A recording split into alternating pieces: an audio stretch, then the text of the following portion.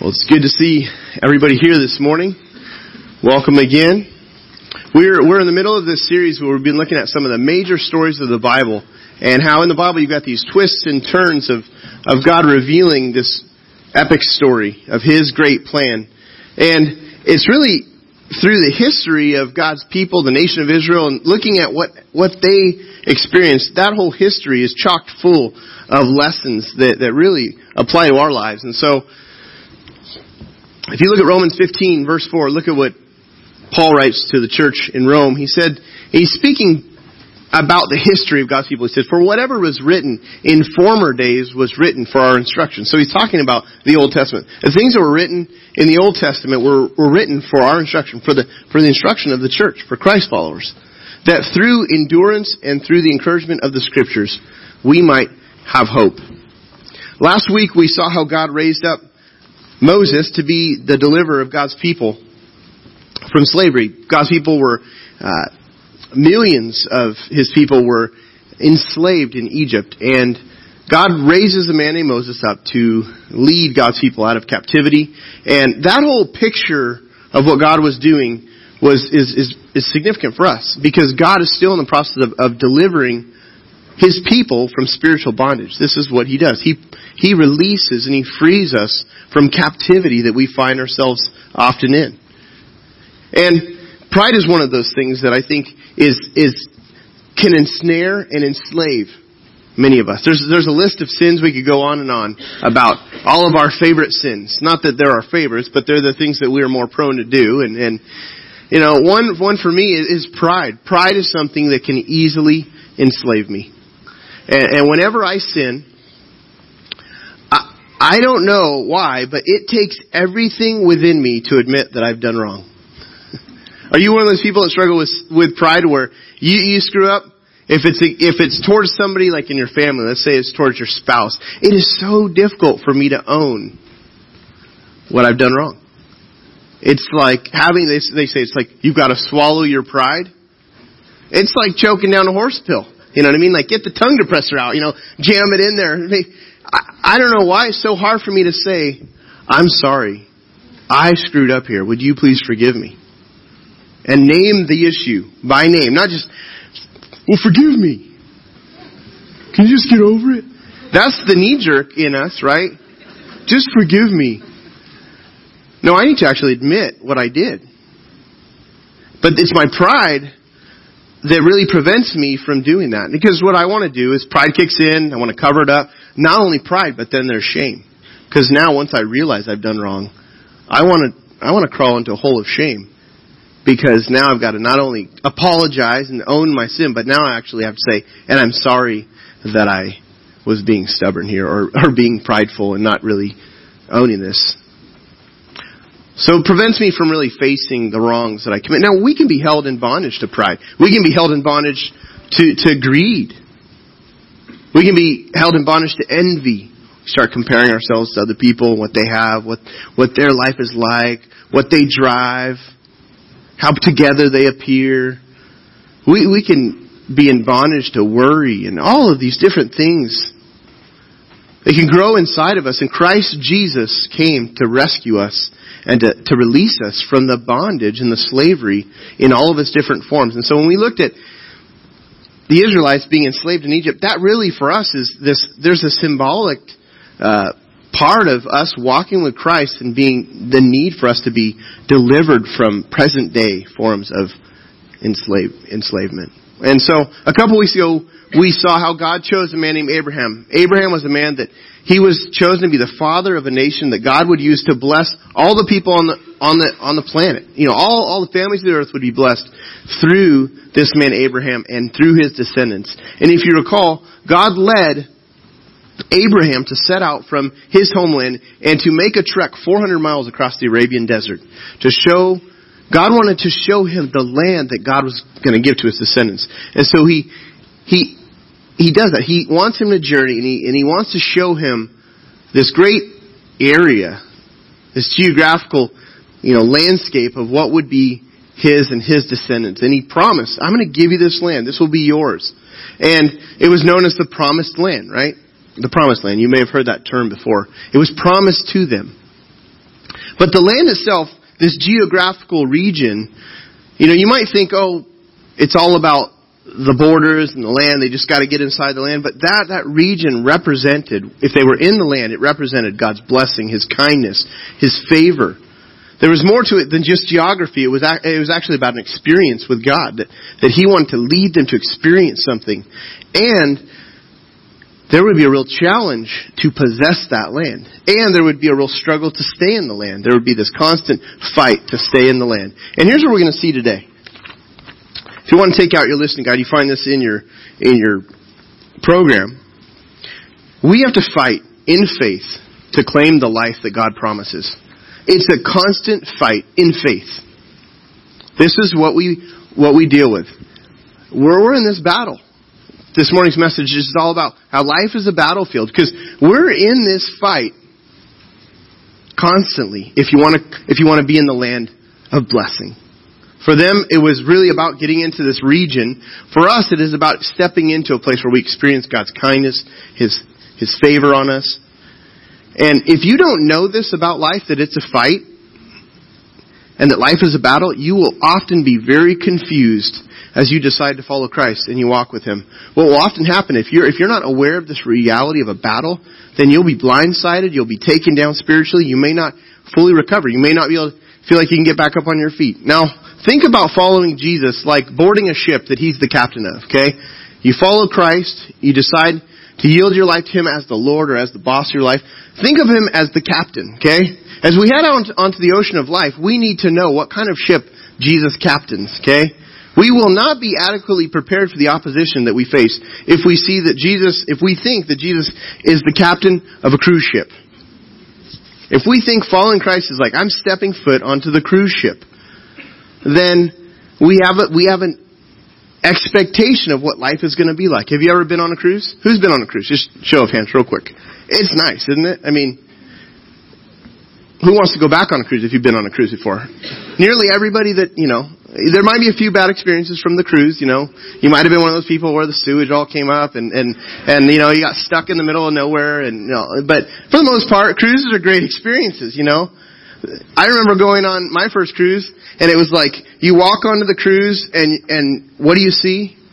What's everybody doing on the cruise right when you walk on? Eating. Everywhere you go, people are like, I can't get enough. Bring me more.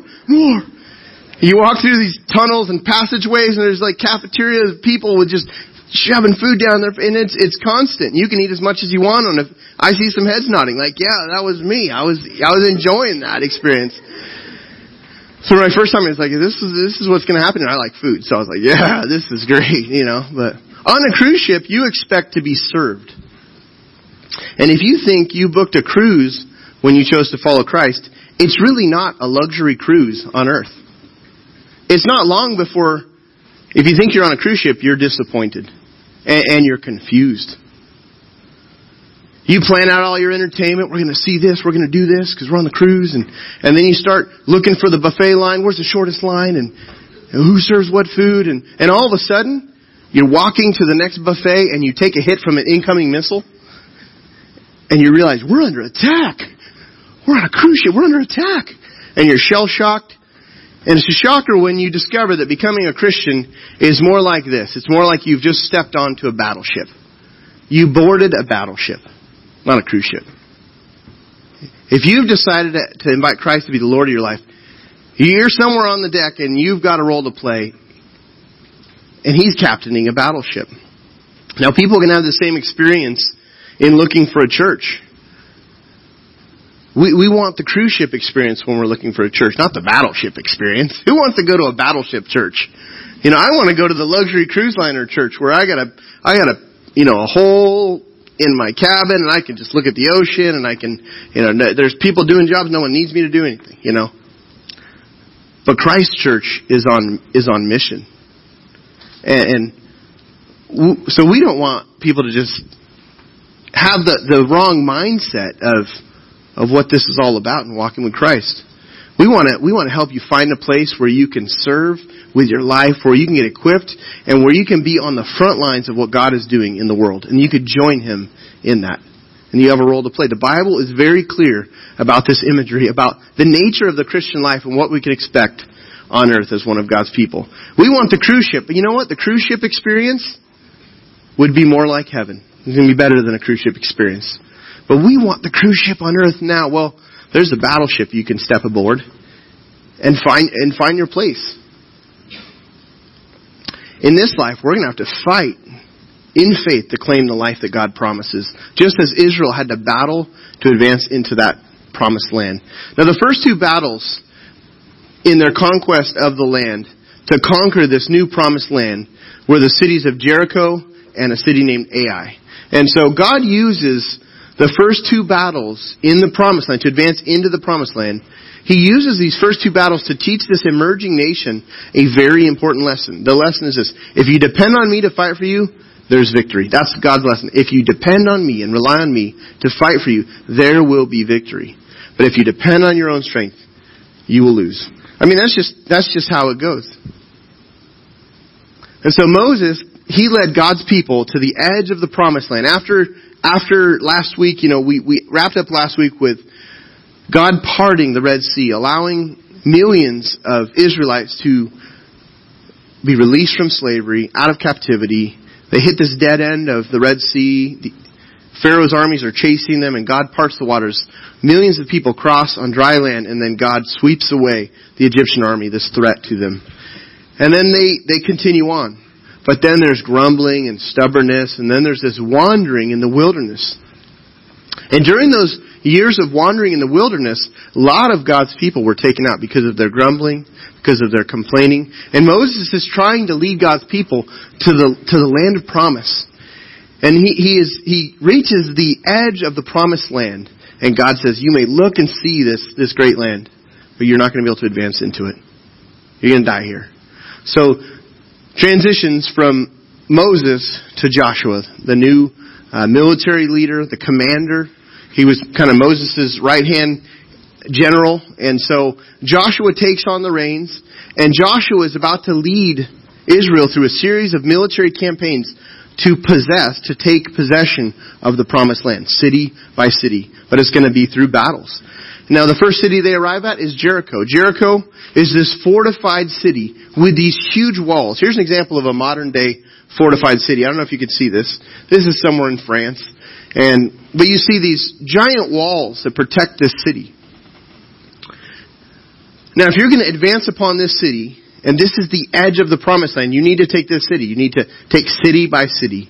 And, how do you get into a fortified city? Well, you have to somehow scale the walls. Well, if I'm in charge of the battle group inside the city, then I've got guys on the walls, I've got archers on the walls, I've got, hot oil to pour on them, I've got all sorts of things, big boulders and drop on people. That's what these walls are for. This is just this huge barrier to prevent attack. Now, God has Jericho win this battle, or God has Israel win the battle at Jericho by this unconventional method of warfare. And the unique thing about it is Israel just needs to be careful, and they need to follow the Lord's instructions exactly. They need to be very careful to obey the exact instructions. Here's the instructions God tells them. God says to Joshua, here's what I want my people to do. He says, I instruct the people to march around the city for 6 days with trumpets blaring before the fighting men who remain completely silent. Okay? So the fighting men are not to advance, but just this marching band is supposed to go on and circle the city, blowing trumpets for 6 days. Then on the 7th day, you're to have people walk around the city 7 times in the same fashion and then give a great shout. Think about the battle strategy. Joshua's like, okay, everybody, here's what we're going to do. Huddle in. You got all these seasoned guys ready to fight. Which weapon do you want me to use, Joshua? We're going to use the boulder thrower. We're going to, okay, we're going to send the trumpet guys around 7 times. We're going to stand still, or for 6 days. And then on the 7th day, we're all, 7 times around, we're all going to scream. We're going to shout. Yeah, and then what? That's all I've got. So now look at the verse. So the people shouted, and the trumpets were blown. This is on the 7th day. And as soon as the people heard the sound of the trumpet, the people shouted a great shout, and the wall fell down flat. So that the people went up into the city, every man straight before him, and they captured the city. Now, who would have expected that this unconventional method would have been what brought about the victory? Nobody. But this is the pattern of careful obedience. This is what became known as a secret to Israel's battle strategy. Careful obedience. In the beginning of Joshua, God tells Joshua, look, be strong and courageous and be careful to obey everything I tell you. God wants them to be strong in Him, be courageous, and be careful to obey everything. This is one of the secrets to them taking the promised land, was careful obedience. God gives instructions no matter how strange they may appear, follow them to the T. Now, one king years later reminded God's people of the fact that God could do whatever He wants. Look at this verse in 2 Chronicles 32. This is from King Hezekiah. King Hezekiah, he tells his people, be strong and courageous. Do not be afraid or dismayed before the king of Assyria and all the horde that is with him. For there are more with us than with him. So this king says, look, we've got to be strong in the Lord. I know this king of Assyria has a lot of people here. There's this huge horde, this huge army. But he said, look, there are more with us than with him. Now you can imagine Hezekiah's people are like, no, there's not. Look at us. Look at him. Well, Hezekiah he's accounting for the fact that God has His armies that are about to fight the battle. Now look at the next verse. Hezekiah says this of the king of Assyria, with him is an arm of flesh. This guy's going to fight with his physical arm. With him is an arm of flesh, but with us is the Lord our God to help us and to fight our battles. And what this did is it strengthened the people. The people took confidence from the words of Hezekiah. So as we face our fears and battle through life, we have to remember that God will fight for us if we will rely on Him. We saw this as God used Moses to battle against Pharaoh. We saw this as God parted the Red Sea. Here in Jericho, the people were careful to obey God, and they won. They were just careful to obey God, and they won. Now the next city, so after Jericho, the walls, fall down. The Israelites take the city. They're instructed to basically burn everything that's there, not leave anything there standing. Joshua curses that the remains that are there, but then basically they're told to take the plunder, which is like the gold, the silver, the bronze, the iron. Take those and devote that to the treasury in the house of the Lord. That's the only thing there to keep. But it's not to go to them, it's to go to the treasury of the house of the Lord. But one of the men of Israel, he took some of the plunder from Jericho for himself. After he'd taken the city, he grabs something there valuable and he thinks, oh, nobody's going to miss this. But God said, no, all of it, everything's burned except for these things needs to be devoted to the house of the Lord, to the treasury. This one man named Achan, he takes something and he hides it in his tent. And what that did is it angered the Lord who saw exactly what happened, and it impacted their next battle for the city of Ai. So the next city, as you flip to chapter 7, they come to this next city. Now, they must have been feeling amazing. God had just given them Jericho. They didn't even the people didn't do anything physically. They didn't have to battle. They're like, this is great. This is the kind of warfare I want to be in, God just fights the battles. So they get to Ai. Joshua says, go spy out the land. So he sends some spies. The spies come back, and here's what the spies report. Now, in this, there are some telltale signs that they began to fight in their own power. They began to fight in their own power and stopped relying on God. Look at what it says in verse 3. And they returned to Joshua. These are the spies who looked at the city of Ai. They returned to Joshua and they said to him, do not have all the people go up, but let about 2,000 or 3,000 men go up and attack Ai. Do not make the whole people toil up there, for they are few. Loose translation. We got this. Send in the B team. Let the A team just rest. Prepare for, a tougher opponent. Let's just send in the B team. Let's just send in 2,000 to 3,000, and that's all we need. No need to send and bother the whole army. That's a costly decision here. That's what, as they relied on their own sense, that's what they concluded. Look at verse 4. Look what happens. So about 3,000 men went up there from the people, and they fled before the men of Ai. And the men of Ai killed about 36 of their men, 36 of the Israelites, and chased them before the gate as far as Shebarim, and struck them at the descent. And the hearts of the people melted and became as water. I mean, this is their first real battle. The first one, it wasn't a battle because God did everything. They just obeyed. This one, they're getting ready to battle in their way. They're going to use but they get beaten. And they're chased. Now this is very, very difficult.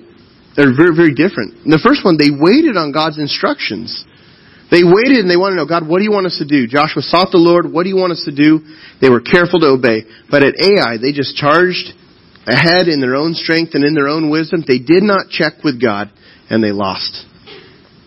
Now, through the process, God reveals that there was a man who took from the plunder something that was to be devoted for himself, for God himself, and he corrects Israel through the lost battle. This was a correction. They lost the battle because of that, but also because of their relying on themselves. God deals with this man and his family, and then Israel, the rest of Israel, repents.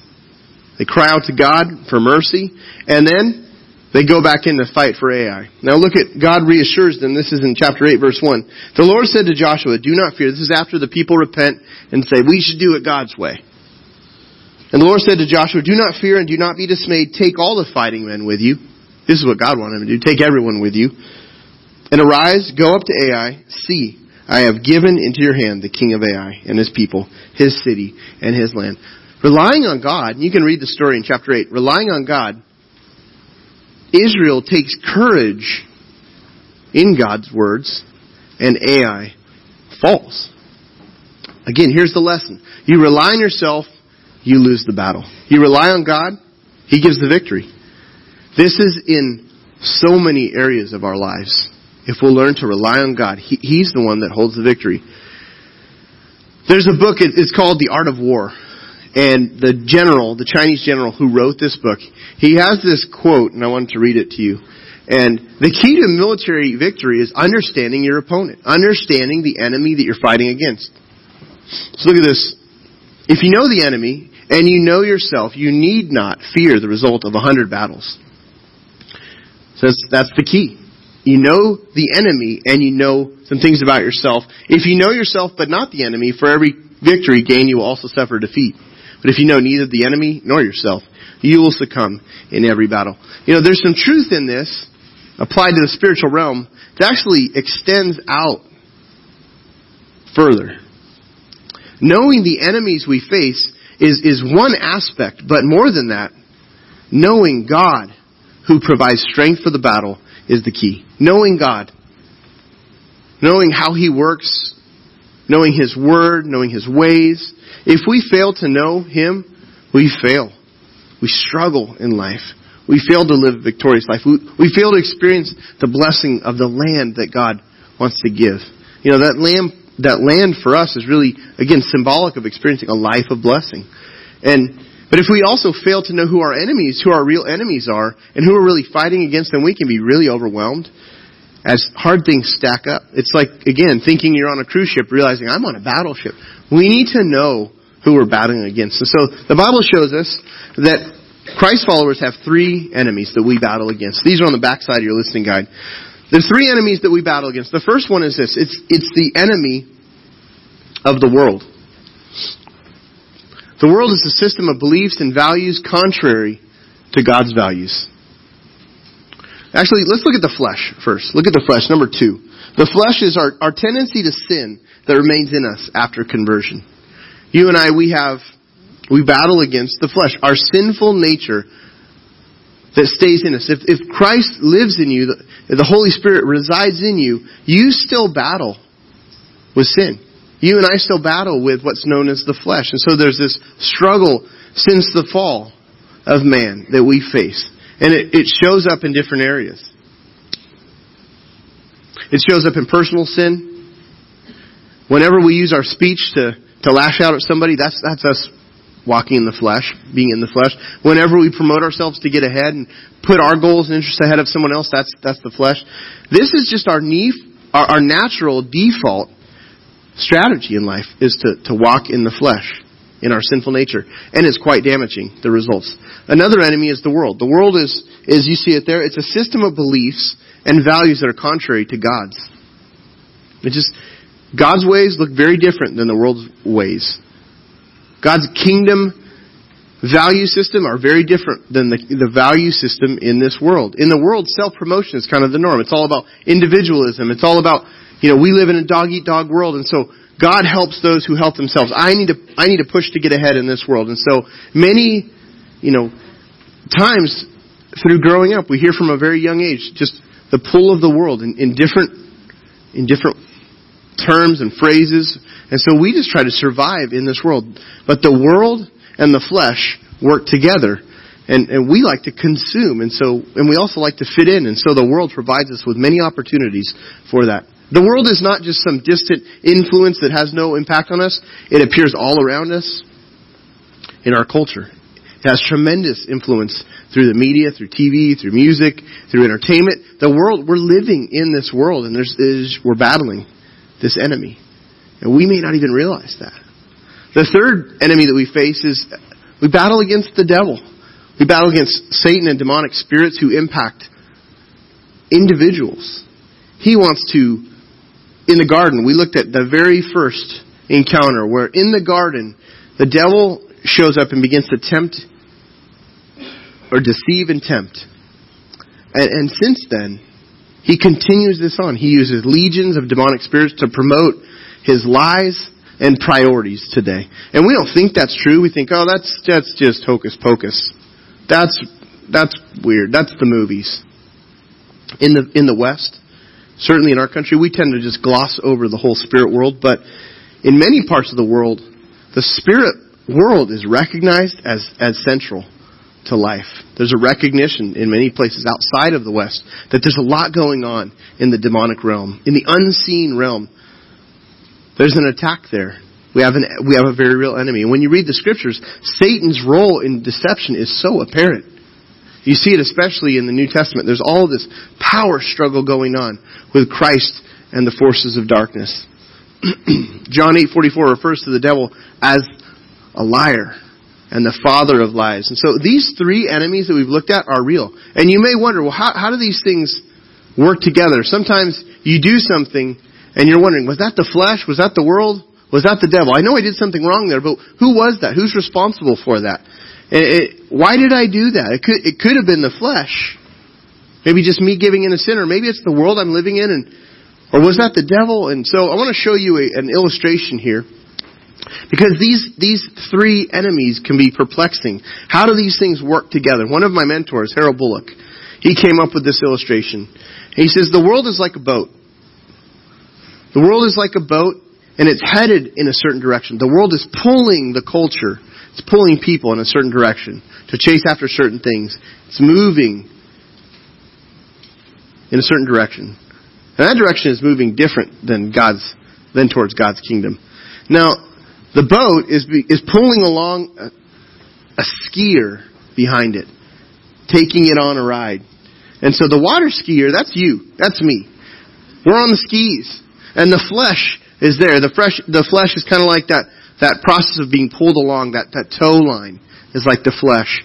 And we get pulled by the world. We get pulled by the world's values. However, the boat doesn't drive itself. Like all boats have a captain who's guiding its direction. Satan is the one steering. The devil is the one steering the world in a certain direction according to his own values.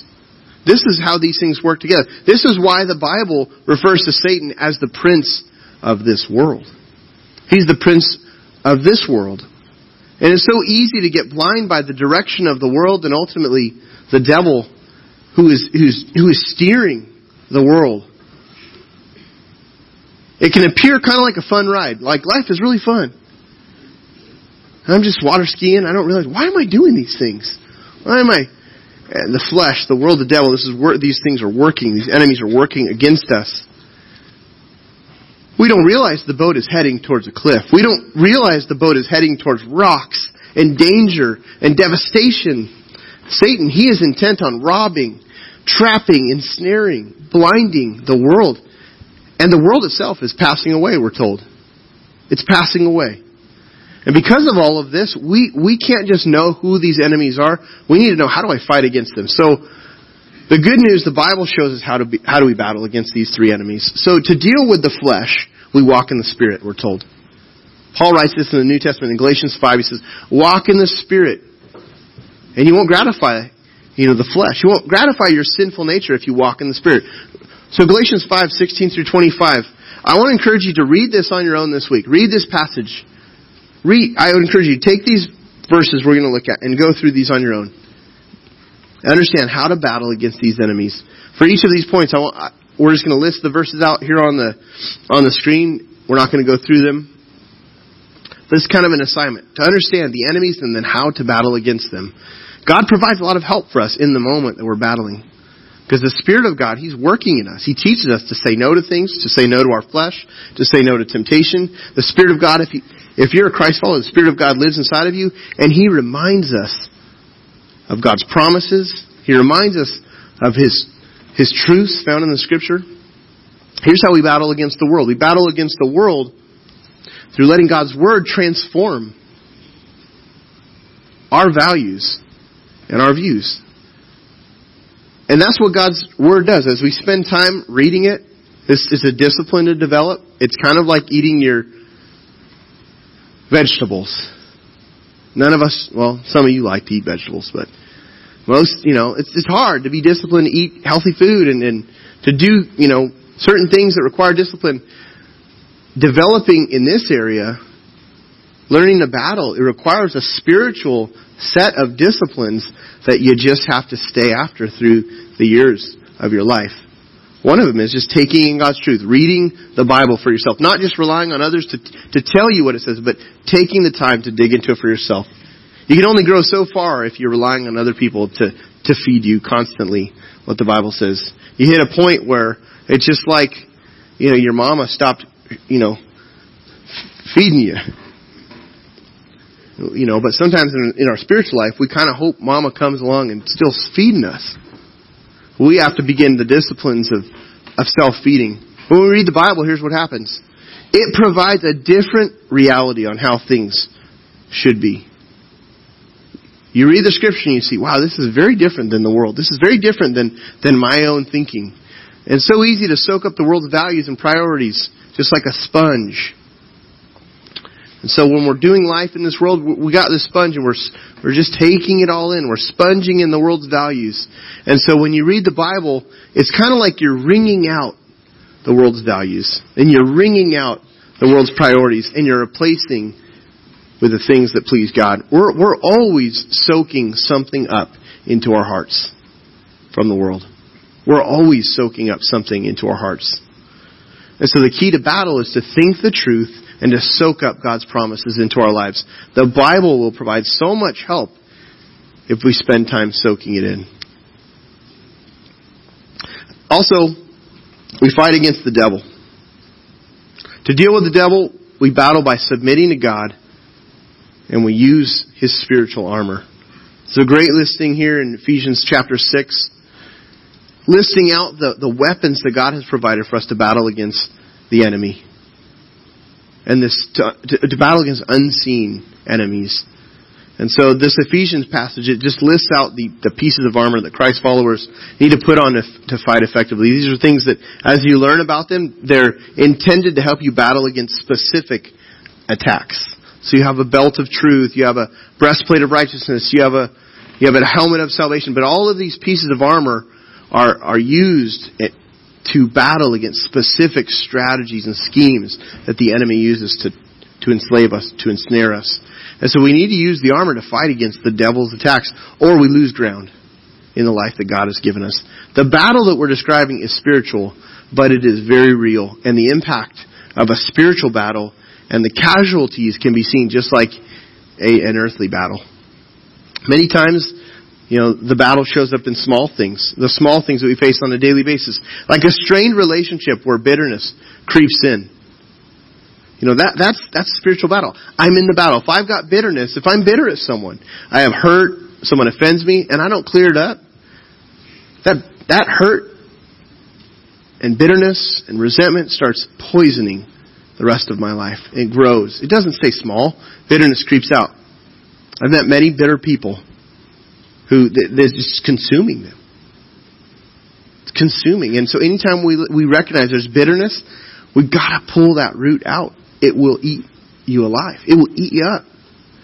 It'll spoil good things in your life if there's bitterness there. But you're in the battle when you're dealing with bitterness and you're not really working to clear things up. You're not really working to tear those roots out and just to humble yourself and deal with things.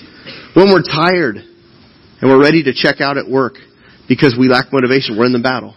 I'm too tired. Can't go to work. We want to drop our responsibilities. You're in the battle. God wants you to get a grip on things and to keep moving forward with courage.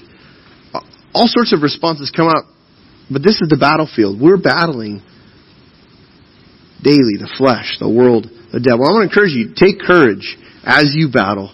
God, He captains a battleship, and He supplies all that we need to fight to be victorious as we submit ourselves to Him. If you blow it, which we all do, if you do blow it, if you've blown it this week, you're normal. But don't just stay on the ground. Get back up. Confess it to God. God, I really blew it. Sinned against you. Just admit it. Would you forgive me for that? Get back up on your feet and start fighting again. Look at Ephesians 6:13. Paul writes, "Therefore put on the full armor of God, so that when the day of evil comes, you may be able to stand your ground." And after you've done everything, to stand.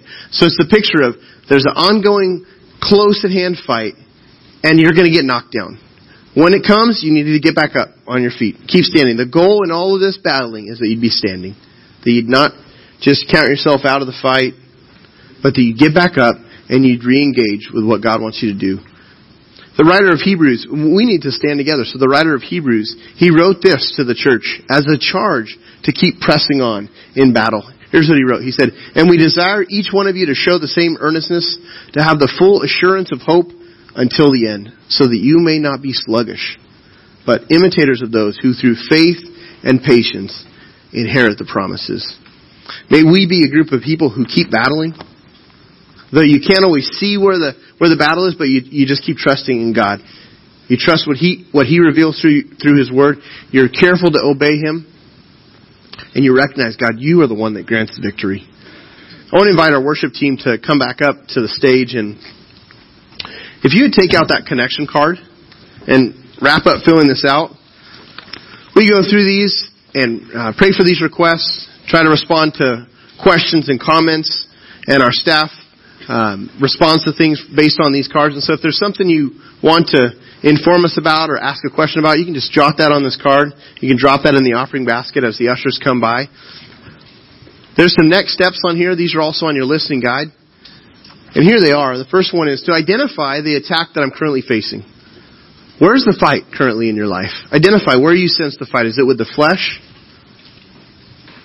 It's the world?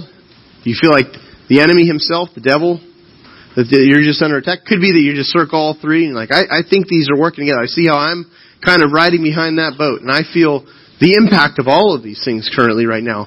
But just specifically, this is for you to identify what it is that you need to battle against, and then take those steps on how to battle successfully against those things.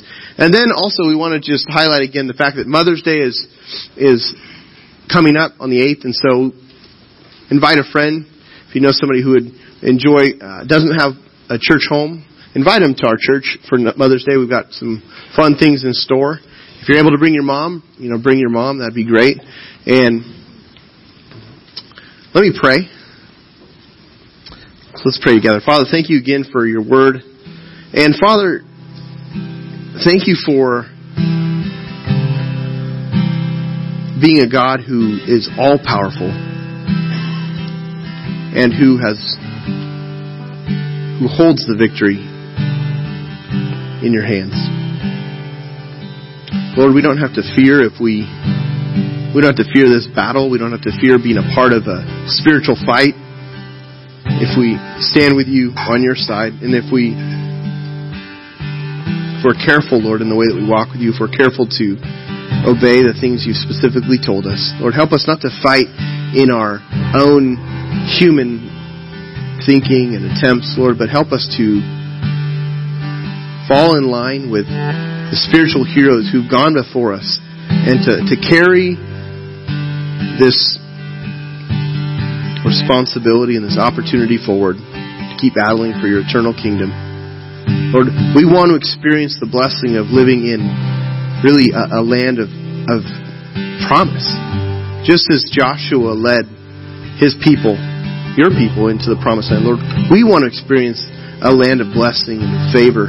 Lord, we recognize there's a lot that comes against us. So Lord, help us not to be deceived and naive to those types of attacks, and help us to not fight in our own power, but Lord, help us to rely on yours.